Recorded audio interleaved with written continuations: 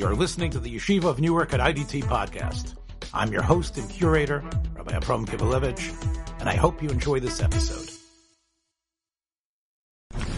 The topic for tonight, and the title is deliberately chosen to be at least slightly provocative, is whether workers are more than wage slaves, whether employees really are more than wage slaves. And I don't want to recreate the debate between the North and the South in the 19th century as to the relative virtues of slavery and capitalism.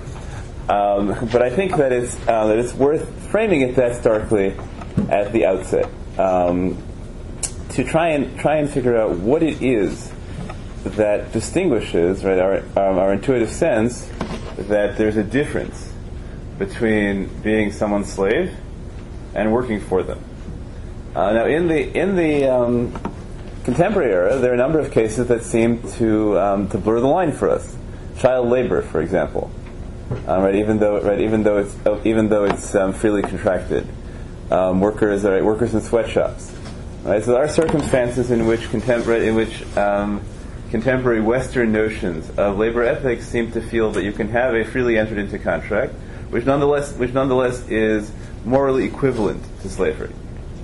So what I want to try and do in this shir is to try and build out of the sources of halacha a vision of employment which I'm going to argue that halacha is continually conscious, deeply conscious. It's one of the most central elements of the way in which the Torah understands the world, of the close affinity between employment and slavery. An attempt to explain how it is that halacha, recognizing that affinity, tries to deal with it, and move from there to try and set up some principles which would guide the way in which halachic Jews and halachic communities ought to seek to affect the workplace, both in terms of the way in which individuals treat employees or treat employers, and we're focusing tonight on the way in which employers should treat employees, not on the countervailing obligations. And because this is an area which is often a matter of great political dispute, trying to figure out the role that people committed to halacha should play in the political process of working out employment ethic. Most of you are probably aware that this is one of the central issues played out over the last century in American domestic politics, and dealing with issues such as the right to unionize, to some degree. Right, if one took communism as a genuine ideology, the way it originated, as opposed to the way it played out in practice, right? So the issue of the Cold War, right? The major political blocs in the 20th century were fought around this, the extent to which it's possible to separate between working for somebody else, right, and being a slave. I also want to mention one other thing as an introduction here, which is that one of the great contributions of the Rav Yosef Soloveitchik, which I think deserves acknowledgement, is the elevation of a particular conception of human dignity to the center of religious anthropology, right, what it is to be a human being. So those of us who live entirely within the world of the Rav, right, his theology is framed beginning and end by the Rav. So the Rav seems to be continually talking about dialectics, right? There's Adam 1 and there's Adam 2. There's majesty, there's humility. There are all these poles. And so one might think, so what the Rav's contribution is setting up some kind of interesting balance between things, right, or framing ideas that people, whose relationship people already knew. But I think really one of the radical things the Rav does is, let's take in Lonely Man of Faith. So he sets up these two characters, Adam 1 and Adam 2. Right, and he argues that the depiction of the human being in the first story of creation found in Bereshis and the second story of creation found in Bereshis depict two different aspects of the human being. Right, one of whom is driven by miluat haaretz v'chivshuha, right, fill the land and conquer it. One of whom is driven by loneliness and an experience of utter inadequacy relative to God. The real contribution there, against the backdrop of traditional Jewish history, is to give this independence, right, religious significance, to the Adam whose role is to conquer the world. You don't find so much, right, in Jewish history immediately preceding that, in Jewish theology, I don't know if you find anywhere preceding the Rav somebody who says that the advance of technology is a religious good, and that human beings who create faster modes of transportation are fulfilling the will of God in a religiously and are engaging in religiously significant action.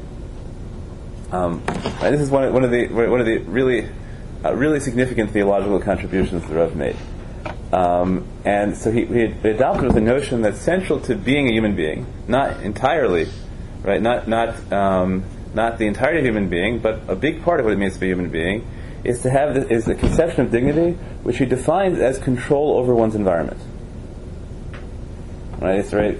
He thinks that human beings before fire are undignified because they can't control the temperature around them, and the discovery of fire, or the creation of fire, or the gift of fire, depending which midrash you take,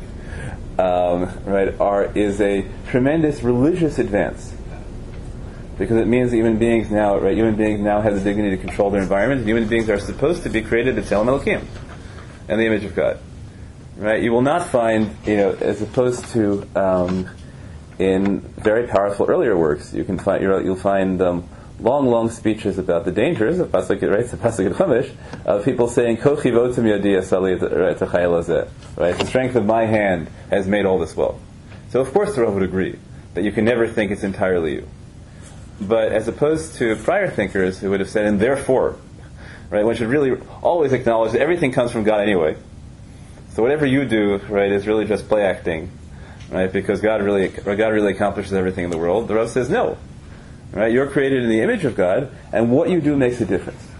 Okay, that plays out in his conception. Conception of humanity means control over one's the dignity of humanity, and fulfilling one's nature as a B'Tselem Elokim means having control over one's environment. And while that plays out often, I think, in his theological writings, as dealing with technology, and dealing with the capacity of the human species, to control their environment, there are places in which I think he makes it clear that this also relates to some degree, it can be a theology of wealth.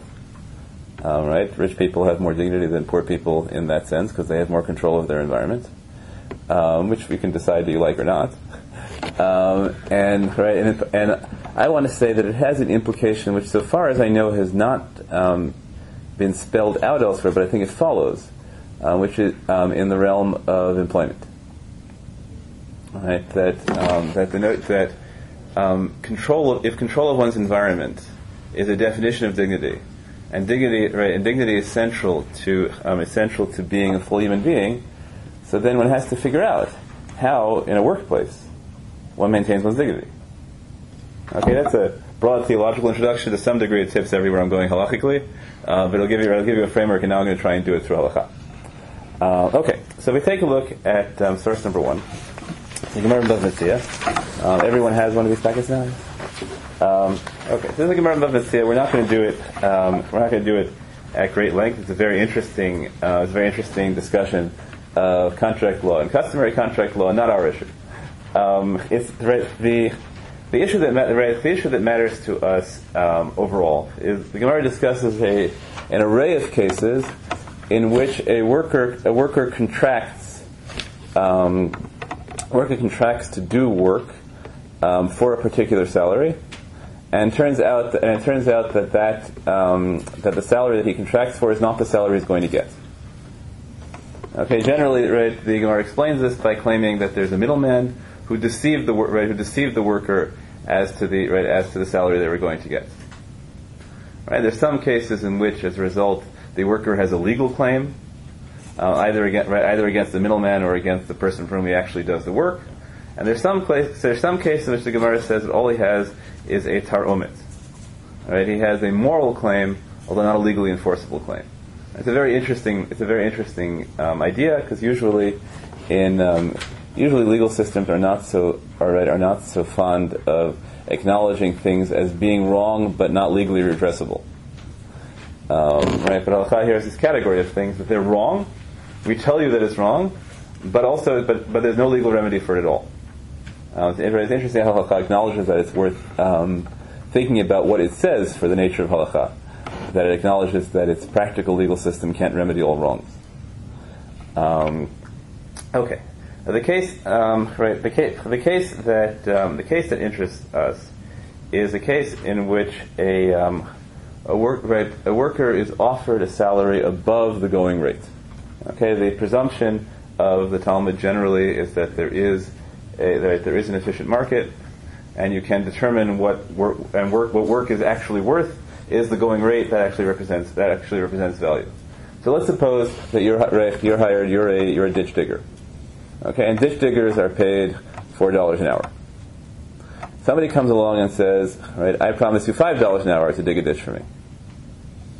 Okay. And in the end, it turns out he wasn't authorized to offer 5. He was really only authorized to offer 4. You dug the ditch. Okay. You have no claim for the 5, and that because you haven't actually lost. You did work that was worth $4 an hour. You got paid $4 an hour. Okay. Nonetheless, the Talmud says, right, if you can pick this up, it's right where it says the first paragraph begins alternatively. Okay, which is it's about 20 lines to the bottom. It's alternatively, we're dealing here with workers who are also landowners, and thus you can argue that had he not been offered 4, it would have been beneath his dignity to hire himself out. Right, very interesting. So the moral claim you have is not that you didn't receive the value of your labor. The moral claim you have is that had you not been told that you would receive above the going rate, or at least the higher of 2 prevailing wages, you could have worked for yourself instead and made exactly the same amount of money. So there's no financial loss involved at all. But the moral claim you have is that it's undignified to work for others. That's a very powerful statement. You did the exact same thing. You received the exact same value for it. Nonetheless, you have a moral claim because you worked for somebody else. The Talmud's language, right, from the Aramaic is the Amrle, because he can say to him, here we're dealing with a worker who is himself a landowner. Right, so it's the option of being an employee or not. The Amrle, and he says to the middleman, Ilav damardlan ba'arba, had you not told me the higher wage, havazilaban mil salif gure. Right, it would have been beneath me. Right, I would have found it degrading to hire myself. Now, on the one hand, I say it's a very powerful statement about the indignity of employment. Right, working for yourself is inherently more dignified than working for somebody else. On the other hand, what does it say about somebody that that their dignity can and should be purchased, right, for $1 an hour? Right. So we have two ways of framing this. One way of framing it is that halacha has a commitment to freedom of contract, and people are entitled to degrade themselves for whatever price they want. Okay, because we're not interested in controlling people's choices in that regard. People have the option of degrading themselves. The other thing is that somehow, at a certain value, work is no longer degrading. Right? Those are the two basic choices. Okay, but I want to use the basic thing I want to get out of that source is that idea that halacha sees inherent moral superiority in. I think the first reading is much more plausible. Inherent moral superiority in self-employment as opposed to employment for others. Not one which it's willing to grant legal redress for, but moral superiority. Okay, moving to source number 2. Source number 2 is a Talmudic statement Talmudic story that has become quite famous, and I'm going to argue though that it's become quite famous for the wrong reason. And I should note that although it's famous nowadays, it has very little resonance in the history of halacha. It's a story we like to quote nowadays, but poskim through the years apparently did not like to quote it, despite its attractiveness. The story is as follows. Okay, we quote it now in the context of equity. Right, it's talking about how halacha isn't all about these rigid rules. Right, really, halacha is about justice, or something of the sort. We'll see whether it's about justice at all. So the story is as follows. There are some porters who are carrying a wine for Rabbi Bar Chana, Rabbi Bar Chana is apparently, Rabbi Bar Chanan, depending which text you have, is apparently quite wealthy. And they break this barrel of wine they're carrying for him. And what he does immediately is he seizes their garments. Perhaps they took their shirts off to carry it, so they couldn't resist. Right? So he immediately runs, and he takes their garments as payment for the barrel of wine that he has that they drop. Okay, they go to Rav, and they ask Rav as the judge, right? Does he have a right to their garments? And Rav says to Rabbi Bar Chanan, you have to give their garments back. So he asks a very interesting question. He says, Dina hachi? Is that really the law? Now, we don't know why he asked this question. Right? We could think really well of him and say he's asking this question because, of course, he's going to do it anyway. But he wants to know whether his intent should be to do it to fulfill the law, or his intent to do it should be to engage in some kind of super legal ethical action. But it's also entirely likely that he's saying, I understand why you have sympathy with them, but you're stuck. You got to give, right? You have to follow the law. The 10th graders and I read Merchant of Venice together, right? So this is a very Shylockian moment. Right? You have to, right? Whatever the judge's personal feelings are relevant. You have to follow the law. Okay.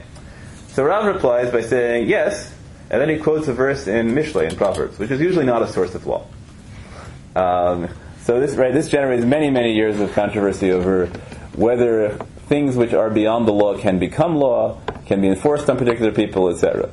As we'll see, I think that's not the issue.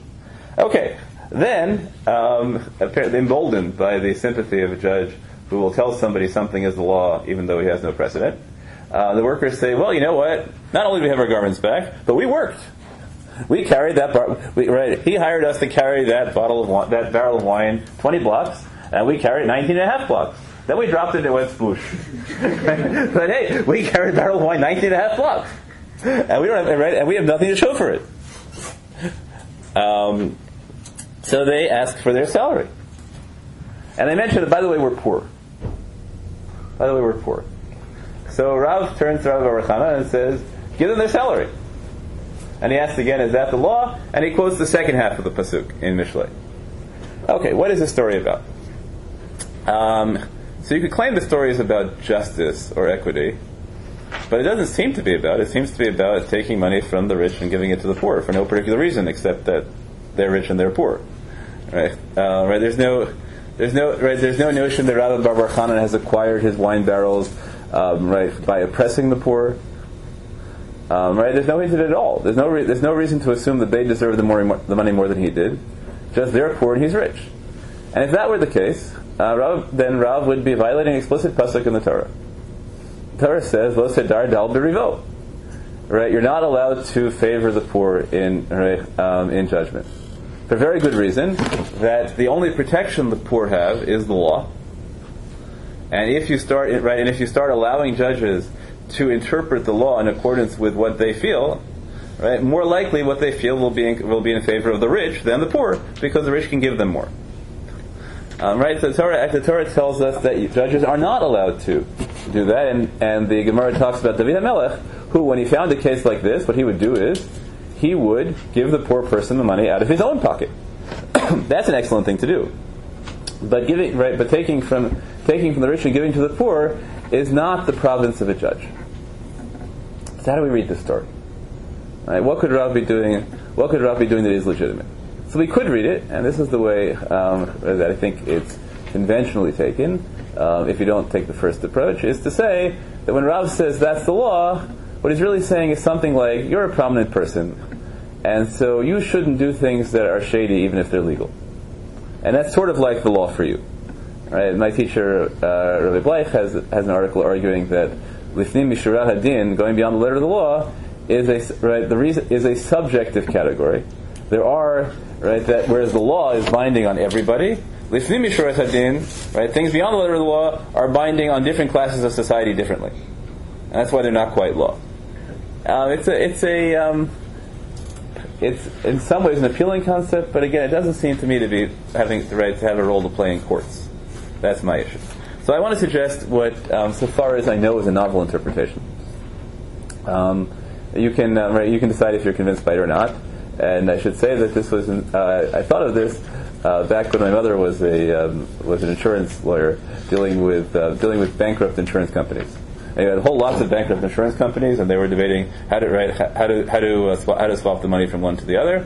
I had a difficult time getting morally involved in this because probably it's the same stockholders in each company anyway, and the only people who it makes a difference to is the lawyers. Because probably all the companies are owned by exactly the same widows and orphans, if you think it's that, or Warren Buffett, or whatever it is who owns it. But in the context of bankruptcy law, so we came across this really interesting notion called set-offs.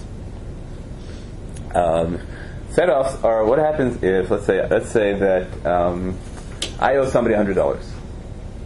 They owe me $100. Okay.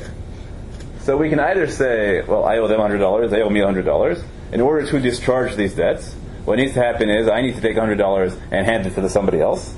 Right? And they will then perform a formal Ma'aseh Kinyan, right? They will take the $100, they'll raise it over their head, they'll tuck it under their arm, right? All the formal thing, right? All the formal, they'll engage in Masonic handshakes, whatever it is that performs the Kinyan halachically, and then they will hand it back to me, and I will do exactly the same thing, and now the debts are discharged.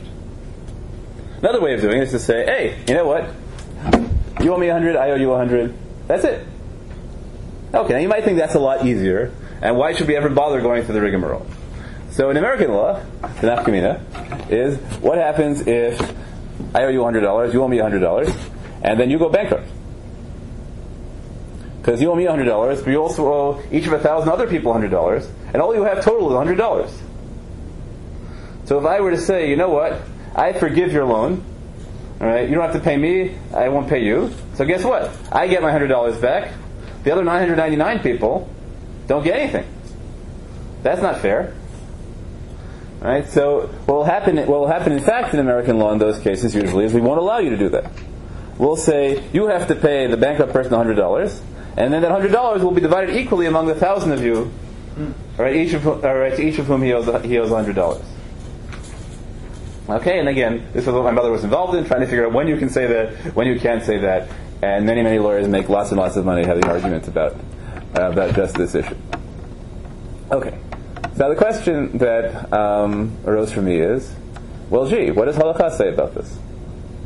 Does Halakha view loans as automatically canceling each other out, or does Halakha view loans as entirely independent?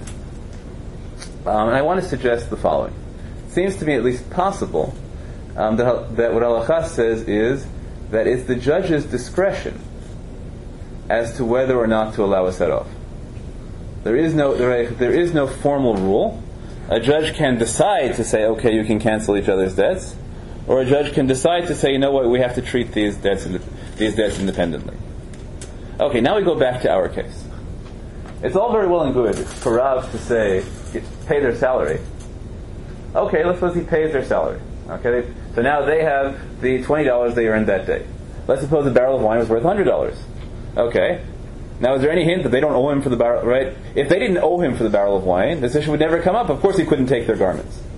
So obviously it's presumed here that they broke the barrel of wine in a way which makes them liable for it. Okay, so now he gives them their salaries. They have their $20. He sues them. They owe him $100. He takes the $20 back. We've accomplished a great deal here. Right? The only thing that we've done is perhaps, right, when Rav says give them their salary, what he means is you should deduct their salary from the amount of money that they're owed, as opposed to saying that they have to pay the full value of the wine barrel. We could say that. It doesn't sound like it doesn't fit the go give them their salary, right? You know, it seems that it's rather anticlimactic if the next line of the story is he turns to them and says, okay, now give it back to him. Okay, so what is he accomplishing? So what I want to suggest is what would normally happen, right? What would normally happen if porters who don't make very much money break $100, right, let's say they make $10 a week, and they break a $100 barrel of wine.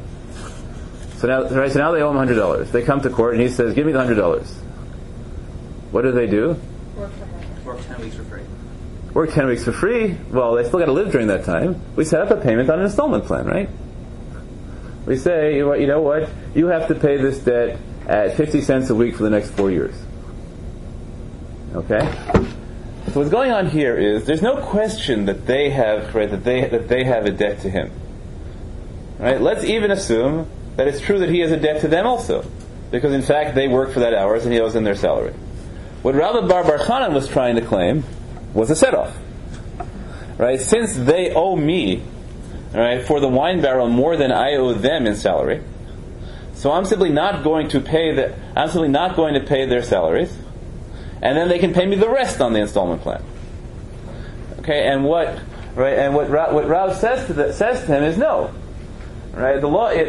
When it comes to the discretionary category of set-offs, I have the right to require you to view these as independent debts. You pay them their salaries because you can, right? And that's a debt, and you have a halachic obligation to be a motitain scharo, right? Give his salary the same day he worked. You have no right to delay that, and that will work out how they're going to pay you back. Okay, that's what I think is. Although, as I say, so far as I know, as of now, although I haven't done the comprehensive search, this is a novel interpretation, but I think it's actually a very compelling read of what the sugya is about. Now we're trying to figure out, so what does it stand for? Okay, it doesn't stand for the notion that you can override law for equity. It doesn't stand for the notion that you always favor the rich over the poor. Right? But it stands for a notion that we have an acknowledgement that you can have situations which are formally legally correct, but because of the power imbalance between people, it will yield an unfair result. Okay, and part of the job of a judge is to try and remedy the results of the power imbalance without changing the law. And fundamentally, a major power imbalance is between employers and employees, right? Because employers have more money, and because employers have the money, and the employees have already done the work. Okay, so I want to say that, yes. There's probably a million permutations about the same argument that employers don't always have the money, and employers are not necessarily wealthy, they're just employers. Yes. And in this particular case, it's entirely possible that employer would have only had the money if he was able to sell that barrel which they failed to deliver. Sure. So I should say, right, you can reverse it. You can say, let's suppose that there were, a rabbi who had hired a lawyer. Right? And the lawyer, forgets to file a pleading in time, and so the rabbi loses the case, right? So you can reverse it, and I would agree with you that in practice it would be reversed. It should go case by case. But my suspicion is the reason that this case is cited, right, is used as the exemplar of what may have happened many, many times, if I'm right. Right? It may have been a principle of Talmudic law, is that the normal situation. All right, the normal situation in a capitalist economy is that employers have more power than employees. Right. Again, I'm not arguing it's an absolute rule, and you always have to figure out, what you do in cases with outlying cases. But I would argue that normally in a capitalist economy that would be the case. Okay, now we have these. Right now we have these two notions, perhaps. Right, one is that there is more dignity in working for yourself. The other is the recognition that there can be positions of powerlessness created by employment, and the courts will try and will see it as a moral obligation to redress that if possible. Yes. No, just from the reading of the Gemara, don't you think the Gemara is kind of? I guess I would say that the common reading of the Gemara seems to fit more with its answer. The answers seem to be like moralistic answers. Right? It doesn't quote something from Chumash to say that this is what you have to pay this or that. It gives a go from the Mishlei, yeah, or whatever, which it sounds to me like it is that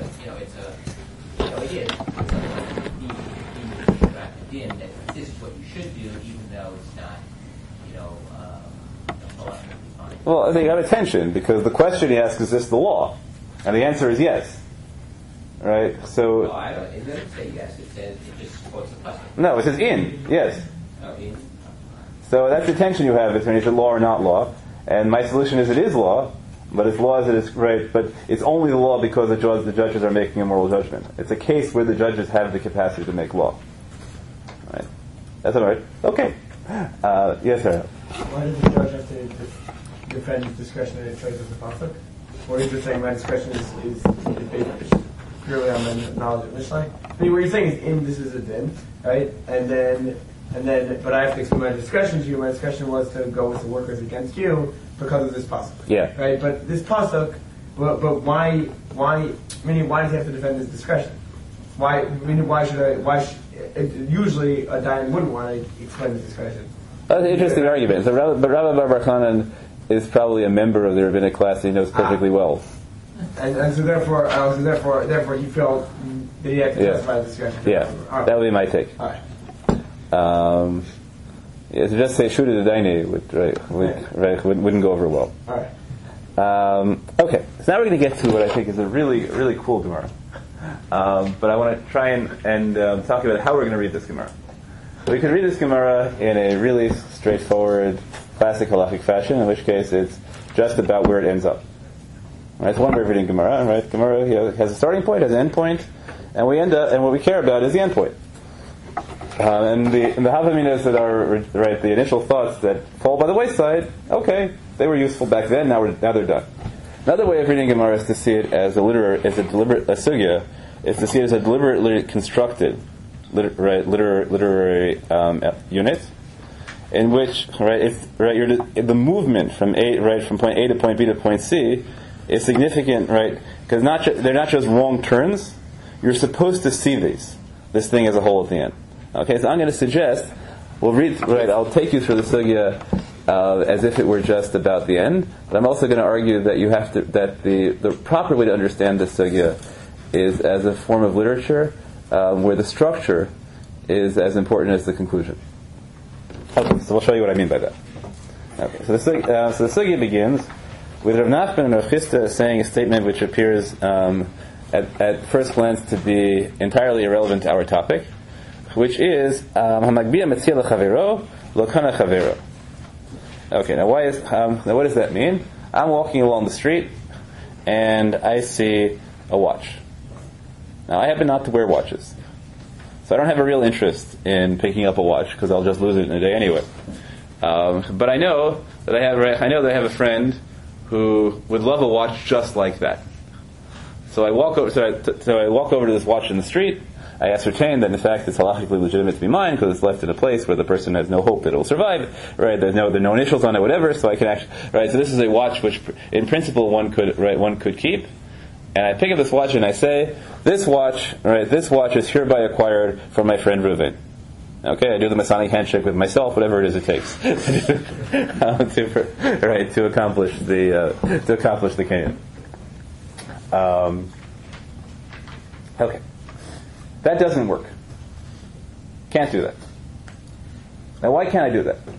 Ordinarily, we have a concept of zechia in halacha, which is constructive agency, which is that I can do things for somebody else's benefit, even if they didn't tell me to. Okay, right. If what I'm doing is entirely to someone else's benefit, let's suppose, someone comes up to me and says, you know what, I owe so and so $1,000, and I'm leaving the country tomorrow, and I'm never going to be back again. Why don't you take this $1,000 on behalf of him? I can do that. It's his advantage to have the $1,000. So why can't I pick up the watch? So the answer, which goes back to the bankruptcy case we talked about before, is that I can only do things that benefit one person if it doesn't harm anybody else. In order to harm anybody else, I have to be an explicit agent. A constructive agent can do things that benefit one person and are neutral with regard to everybody else, but not in a way which harms anybody else. The example the Gemara gives is, let's suppose the person who owes $1,000 to 100 people dies. Right? It has no heirs. So all their property is there. Or even they have heirs, right? But their estate is now left, and their estate is worth $200, and they have $100,000 in debts. I know that a friend of mine, right, is one of the people who owed the money. So I just go in and I grab all the property from my friend. Okay, it's to his benefit, but it's harming everybody else. Because otherwise they would have had an equitable distribution of that. So even if it were legal for my friend himself to take it, I can't go in without his authorization and do that and harm other people. Okay, so the Gemara says, well, guess what? When I pick up a lost object, I'm depriving everybody else of the opportunity to acquire that lost object. Right? Because there may be thousands of people out there who need watches. and now only my friend gets it. Doesn't work. Can't do that. You have to. But you can't pick up a lost object for somebody else. So that is Rav Nachman and Rav Chisda's statement. Okay, Rava comes along and challenges Rav Nachman and Rav Chisda, and he says, "I have a braita which shows that this is incorrect." The braita says the following: Eitzvei Rav Rav Nachman. So Rava cited a braita to challenge Rav Nachman. Mitziat po'el latzmo. Okay, the findings of a worker belong to the worker. Right, when are these things? Right, when did I say this? If the employer says to him, "Weed with me today, hoe with me today," but if the worker says, if the employer says to the employee, "Do work with me today," then all the findings of the employee belong to the employer. Okay, now what is this case talking about? It's not talking about a case in which we understand the employer's statement to the employee to mean, including find objects for me, because then it would be explicit agency and be irrelevant to our issue. All right, the claim here is that the relationship of an employer who is hired to do undefined work, an employee who's hired to do undefined work to an employee is going to be the issue. But right now the Gemara is being naive. Okay, all the Gemara is saying is, you know what? In this braita, there is a case in which a worker, without explicit authorization, acquires an object for a third party, namely the employer, and it works. So you, Rav and Rav Nachman, must be wrong. Sorry, Rav Nachman and Rav Chisda must be wrong when you say that you can't acquire a lost object for a third party, because here we have a case in which you can. Okay, to which the Gemara says, no, your case is irrelevant. Right, the reason that the employee can pick it up is not because the employee is an implicit agent, but rather because shani pol de'ado kiyad balabayitu. Because an employer is considered just an extension of the employee is considered just an extension of the employer, not the usual case. Okay, then the Gemara goes on to say, but Rav says that employees can back out of contracts in midday. And in some fashion, not made clear to us, the fact that employees can back out of contracts in midday means that they can't be considered extensions of the employer. Why? We don't know. It's an assertion, right? That somehow the capacity to break a contract is incompatible with the claim that you are an extension, that you're just an extension of the employer. To which the Gemara then ends up saying, well, right, very reasonably, no. So long as you're under contract, you're an extension of the employer. When you break the contract, you're not. Okay? So if I taught you the sugya that way, right? This sugya has fundamentally nothing really to say about employee-employer relations. The sugya is about whether you can pick up objects and acquire them for third parties. We attempt to prove that you can't from a particular case of an employee. We end up saying no, that case is irrelevant because employees legally are considered to be the actual agents of their employers. Right? And you'll say, if they're really the actual agents, an actual agent can't just break his agency, can he? Yes, he can. Right, that's a technical rule. Okay, that's if I taught you the sugya straight. Now we're going to teach you the sugya as literature. Okay, as literature, the interest in acquiring objects for third parties is a red herring. That's an excuse to bring up the issue. The issue in this sugya is what is the relationship between employees and slaves. Okay, the core of this sugya, is the distinction between the kind of worker who can acquire objects, who is considered an extension of his employer, and the kind of worker who is not. Right? It's really what this whole sugya turns about. Right? In terms of the formal structure, in terms of the argument, we really don't care about the kind of worker who can't acquire objects, whose findings belong to him. Right? That doesn't matter to us. But as literature, that's central. So let's try and go back and understand this. Right? What the Braita says is, generally, a worker's findings belong to him, but when we say that's only true of a case in which the employer said to him, "Weed with me today, hoe with me today." But if he says, "Do work with me today," all of a sudden, then he is entitled to acquire objects for the employer. What's the difference between those cases? Right? Let's go to the fact. Weed with me today, hoe with me, yeah. He's hired for a specific task, or if he's hired as a day worker. Okay, if he's hired for a task, or he's hired for a time. Okay. Now, how does the Talmud formulate the difference between that? Right? It says that if you're hired for a task, then your hand is not the hand of the employer.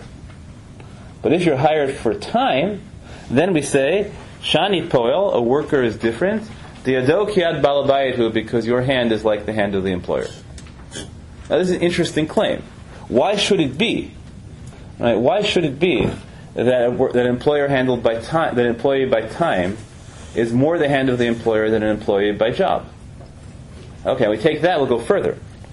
Right. So then the Talmud says, no worker can ever be the hand of the employer, because workers can always break contracts. There's an American law is called a ban against enforcing specific performance. Right. Even if you sign a contract to do work X for salary Y, and you choose not to do it, all they can do is not pay you your salary. They can't make you do the work. They can make you liable for damages for failure to do the work. Right? If somebody contracts to fix your roof, and then they refuse to do it, and it rains in, you can sue them for the damage, but you can't get the police to come and make them fix your roof. Okay? Right? Halacha has the same rule. There's no right. You can never enforce specific performance. Okay. So the Talmud says, gee, what is it? Right? What is it that you can do if the? Why is it that employees can break their contract? That doesn't tell you something really about the central nature of employment. We're on the last two lines now. Right? Amar Leis, he said to him, Kol kamad l'hodar arbeh, so long as he hasn't broken the contract, kiyad balabayitu, then the hand of the employee is like the hand of the employer. But when he does break the contract, kiyad arbeh, tam achrinahu, there's another issue, which is, ki li b'nei Yisrael avadim. It's a verse in which God says the Jews are my avadim. Avadaihim, they're my avadim, v'lo avadim lavadim, and they can't be avadim to other avadim. Now this is weird.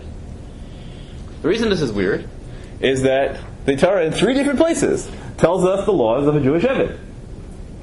So how can we now have the rabbis coming along and saying, oh, Hashem says they're my avadim, they can't be anybody else's avadim. What do you mean? Right? The first thing the Torah does after the Sarah Dibra, right, is it gives us, right, there's this little stuff at the end of the Yisro, we're not quite sure what that does. Then we have a whole parsha, Kisik Ne'evid Ivri. So how can we have a halacha which is based on the claim that Jews can't be avadim, when the Torah has 3 different parshios telling us exactly how Jews can be avadim? Right? Clearly something very strange is happening here. What has to mean is that Chazal work, and this is important to them, with 2 different definitions of Eved. Right? There's a kind of avdut which is what's defined in the Torah, which is permissible, but there's another kind of avdut, right, which they're willing to say the Torah explicitly forbids.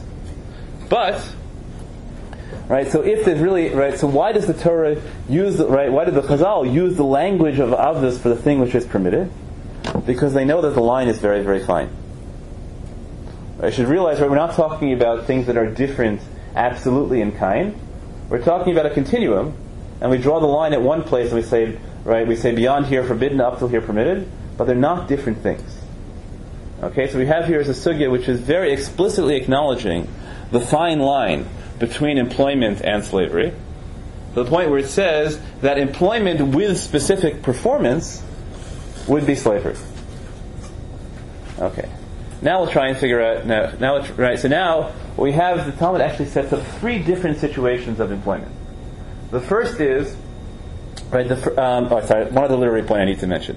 Right, when the Talmud says that if you're hired for time, right, so then you can acquire things for your employer. So again, it had the option of saying because you become your employer's explicit agent for all purposes. Instead, it says your hand is like your employer's hand, which is very parallel to the language of the claim, right, the hand of a slave is like their master's hand. Right? So literally, this entire sugya is set up, moving from employment to slavery. 3 categories.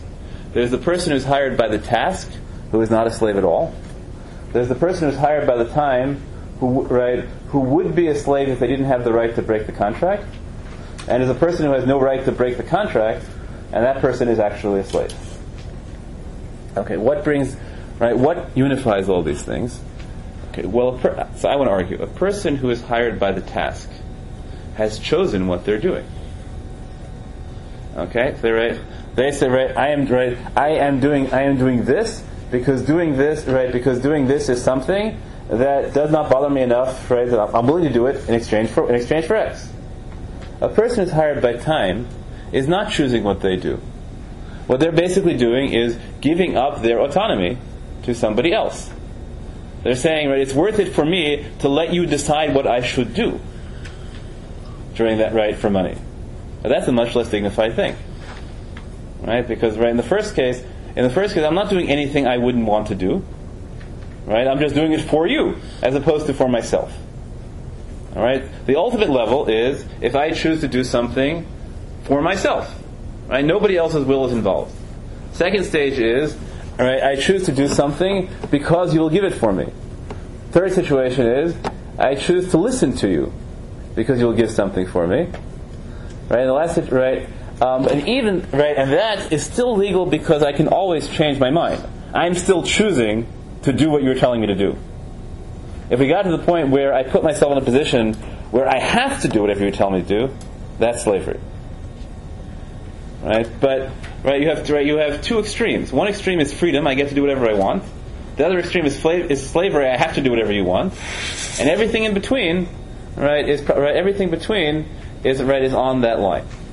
So that's what I think this sugya is about. Right? It's about trying to emphasize the importance of autonomy as the key moral element in employee-employer relationships, and defining that as a central element of what it means to be Jewish. Right? That being Kili b'nei Yisrael avadim, right, means that Jews are never supposed to be subjected to a will other than God. Now we understand that you can't run an economic system that way. Right? People aren't going to pay you to do whatever you want most of the time. Right? But so we make a compromise with this. Right? We don't say that we create a society in which people can only work for themselves, but we tell you that we understand that any situation in which you are choosing to work for somebody else is tinged with slavery.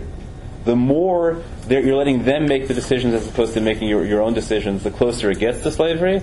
And we won't allow you even freely to contract and to make a contract you can't get out of. And that's what, by the way, you'll ask. So why does the Torah allow the category of Eved Ivri? So the answer is that one of the key laws in Eved Ivri is that you can always buy your way out of the contract. Right? Eved Ivri is a 6-year contract, which at any point you can buy your way out of it. Now, why is that called an Eved as opposed to a normal contract? The answer to that is that usually what happens and this will go back to the last thing, what happens is that an employee gets paid afterwards. Since an employee gets paid afterwards, right? So they're not in debt yet to the employer, and so they have a certain amount of freedom. Right? They're free. Right? They have freedom to break the contract, and there's no hold the employer has on them after that. But an Eved Ivri is paid up front. And why does somebody become an Eved Ivri? Because they already have debts. Right? Meaning that the reason they take the money up front is because they need the money up front to pay someone else. And that means that although in principle they have the freedom to break the contract, in practice they never will. Because they simply won't have the money. Right? If they had the money, they wouldn't have done it. So Eved Ivri is really Eved Ivri is one step short of what Chazal forbid, because it's not really specific performance, because you always have the right of paying, but because you've been paid in advance, you don't quite have the same freedom, right? Because you can't break the contract unless you pay your way out of it. Whereas all the other contracts, right, you haven't been paid yet, so you can just break the contract. Okay, and I think you have those, right? You have that same continuum. Okay. Other elements of employer-employee relationships that show up in Chazal, which I think are similar, So in the Sifri, the Parshat Bahar, gotta correct that typo. Or is it Sifra? No, it's Sifra. Yeah. What about Jonathan? Nirtza. So it was after. Yeah, Nirtza is a good question. I don't have a really good explanation for Nirtza, except that we view it as deeply reprehensible to do that. Yeah. Okay, so the Sifri, the Parshat has to be Sifra, right? The Parshas Bahar says, "V'achechem b'nei Yisrael ish b'achiv lo serdeh bo b'farech, bo in atar rodeh b'farech, aval atar rodeh ben chorim b'farech." Right, so we have a rule which says that you cannot force your eved to do avodat perech, although you can take somebody who is in a free, right, who somebody can contract with you specifically to do avodat perech. Okay, what's avodat perech? So all we know avodat perech, gee, that's what the Egyptians did to us, right? So it must mean literally back-breaking labor. Right? Perech is to break into pieces, so it should mean you can't make your Eved Ivri carry heavy stones to build pyramids. Right? That's what it should mean. The fascinating thing is that that's not the way Halacha takes it. Halacha takes avodat perech, as we move to, I think it's here, right? To source number 6, right? So, right, 5 repeats the same thing. Source number 6 tells us that avodat perech is pointless work. Avodat perech is telling somebody, go dig under that tree until I get there. All right? As opposed to, go dig under that tree until you have a big enough hole. Now, what does that mean? So when I teach this, I always remember a story I believe that I read in Alexander Solzhenitsyn's Gulag Archipelago. The story is of a man who is taken to a labor camp, and his job is to there's a millstone or a mill wheel set in the wall of the labor camp, and his job every day is to pull a rope that turns the mill. And he does this for 25 years, but he endures it because he knows that all the grain and bread in that camp is coming because he's doing that labor. It's back-breaking labor. It's, in a sense, right, he knows that they could do it, they could do it much more efficiently than having one person pulling a rope and turning the wheel. But what keeps him going is that his work has a purpose. And then one day he's released, and he walks outside the wall and he sees that the wheel he's turning is not connected to anything. And he dies. Okay. Now, all right. So what were they? What were they doing to him? They were doing avodat perech. Now, what is the central element of avodat perech? The central element of avodat perech is having somebody do something only because it gratifies you. Right? Having somebody do something because it expresses their subordination. Now, if somebody has real freedom to break their contract, now we pointed out, right, that you always have freedom to break a contract in Halacha. But we call an Eved Ivri an Eved because we know that it's only a theoretical possibility. And in practice, most Evedim, right, most Eved Ivris won't have the capacity to break it. Therefore, we say that we're going to interfere with that freedom of contract and say you can't be an Eved Ivri, all right, to the point of agreeing to do avodat perech, because that's taking away too much of your autonomy. Right? We're not, right? Even though an Eved Ivri is a time worker, right? Their time for the next 6 years is that person, which is already perilously close to slavery. Right? So if you're a time worker who's been paid in advance in that way, so we warn the employer you can never tell him to do something just because you want to have him be your slave. Right? Because again, the central element of the central moral problem in all such relationships is having somebody do your will as opposed to theirs. Okay, one last piece, and then I'm going to tie it all together. Is there's another halacha that's explicit in the Torah about employer-employee relationships is the idea. This is sources 7 and 8 that one must pay employees on time. Okay, and again we mentioned this again, right? Every element that we've mentioned goes back to that interpretation of the story with the porters. Now the reason for this, I think, is that employees cannot afford to sue employers for their wages. Because if an employer fails to pay and the employee sues, what happens is, A, first of all, the employee starves before they get their money. B, they get blacklisted. Right. No one will hire them. So if an employee has to wait for their wages, right, then they remain completely terrified the entire time of alienating the employer for fear that he won't pay them. All right. So the reason the Torah sets up this legislation, right, is to tell you, right, and we interpret this halachically not as meaning you have to pay on the day, but you have to pay at regularly defined agreed intervals, right? But the employer cannot have the decision to make as to when to pay, because then the employee is continually going to be worried, right, that he won't get paid. Okay.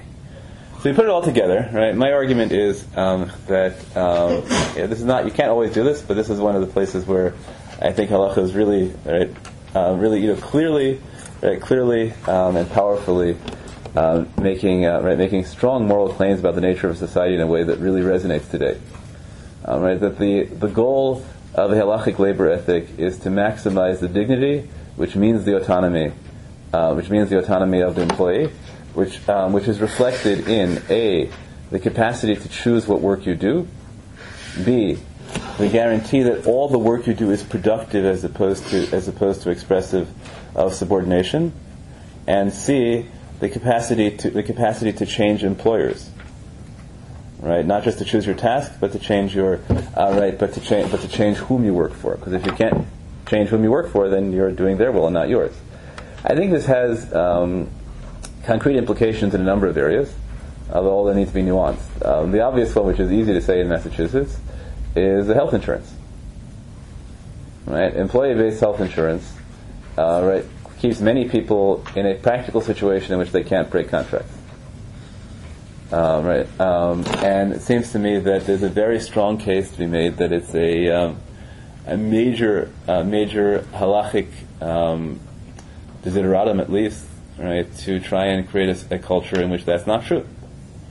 So it seems in the discussions about how health insurance should be delivered in Massachusetts, it seems to me that halacha has a great deal to say. Now, you have to balance this against the interest in an efficient market, right, and making sure people have the highest health. It doesn't tell you necessarily what the conclusion is. I don't think the task of setting up halachic morality is to tell you what policy has to be. It's just to tell you that, right, that we see the cost of binding employees to employers is a very high moral cost, and there better be really good reasons that one chooses to retain the existing system. Another area in which this plays out on the same line is slow vesting pensions. Let's suppose, right, if I work for somebody and the deal is, right, they pay my salary, but they'll pay 8% of my salary into a pension fund if I stay for 5 years. But if I leave within 5 years, then I lose all the pension money for the first 4.5 years. That's a way of making sure I can't break my contract. As are, on a lesser scale, rules about that I don't get matching pension fund until I've worked for 2 years, and which if they're industry standard means that if I leave somebody I have to start over. Right? All those attempts, non-competition agreements, right? All those are attempts to make sure that employees can't leave, and obviously the reserve clause in baseball prior to the Kurt Flood case, would have been seen as an unmitigated evil. So actually, we really are interested in that. Now there are balances, right? The reason that there is a genuine interest in allowing slow vesting pensions is because we want employers to invest in employee training.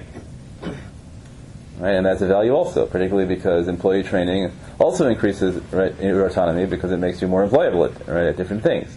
So again, I'm not saying that there's an obvious policy implication, but when one is weighing the issue, right, one should see this as a really important moral element. Another issue that shows up is in terms of workplace harassment laws. Leaving aside the issues of how one provides evidence, right, and how precisely one can define what constitutes harassment, sexual or otherwise, in the office, but what it tells you is that halacha sees the employer-employee relationship as one in which there is often a power imbalance, which can very readily lead to abuse, right? In which the employee is seen as an instrument of your will as opposed to a productive being, and that there is, I think, real support for creating a legal environment in which employers can only ask employees to do things that are objectively productive.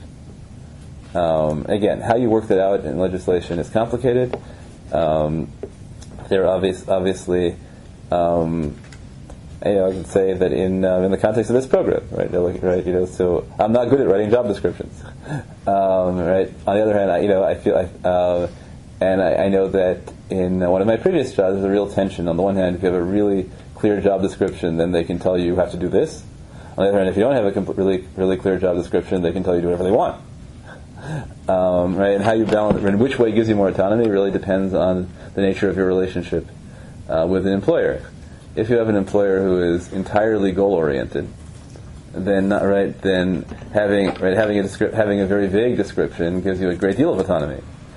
If you have an employer who is means-oriented, right, who doesn't really focus on, who doesn't tell you, get this accomplished, but tells you do this, then the clearer the job description, the less slavery you have. So again, how it plays out in specific cases, how it plays out legislatively, I think is open. What the value is, I think, should be clear.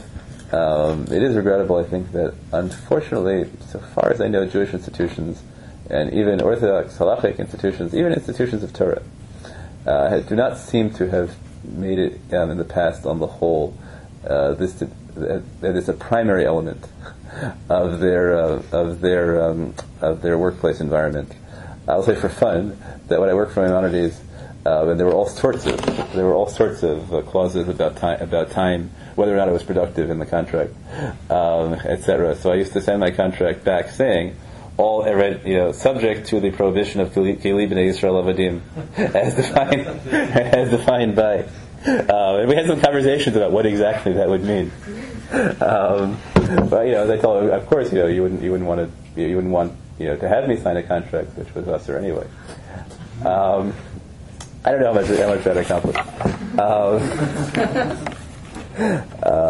First of all, you have to be sure that everyone else will interpret the pasuk the way I do in order to get that done. But I think that certainly it should be that at every degree to which halachically committed Jews have influence, right, whether as employers, in the institutions that we create as a community, and in our role in the general community, I think that these are values which are really, really important. I hope I made a convincing case that they're not just my values, although I like them, but that they emerge explicitly from Torah. I tried to argue at the beginning that specifically for the Boston non-Orthodox community, right, they're reflective of the unique contribution that Rav Soloveitchik made. And as always, I thank you for listening. Yes, question.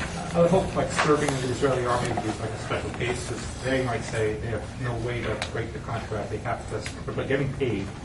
Yeah, army duty. Right, army duty. I hope that's probably a special case. Army duty, the whole notion of a draft, right, is a unique case, and one has to figure out. The claim in communism was, right, that if you serve the people as a whole, right, that that's not the same thing. We didn't accept it in terms of normal economic behavior, but to some degree we may accept that argument in terms of in terms of general good of the community. Someone can't make a claim, I don't want to serve in the army because that's like being a slave. No, I get it. But how you work it out, why it is that the community. Thanks for joining us for another episode from the Yeshiva of Newark at IDT Podcast.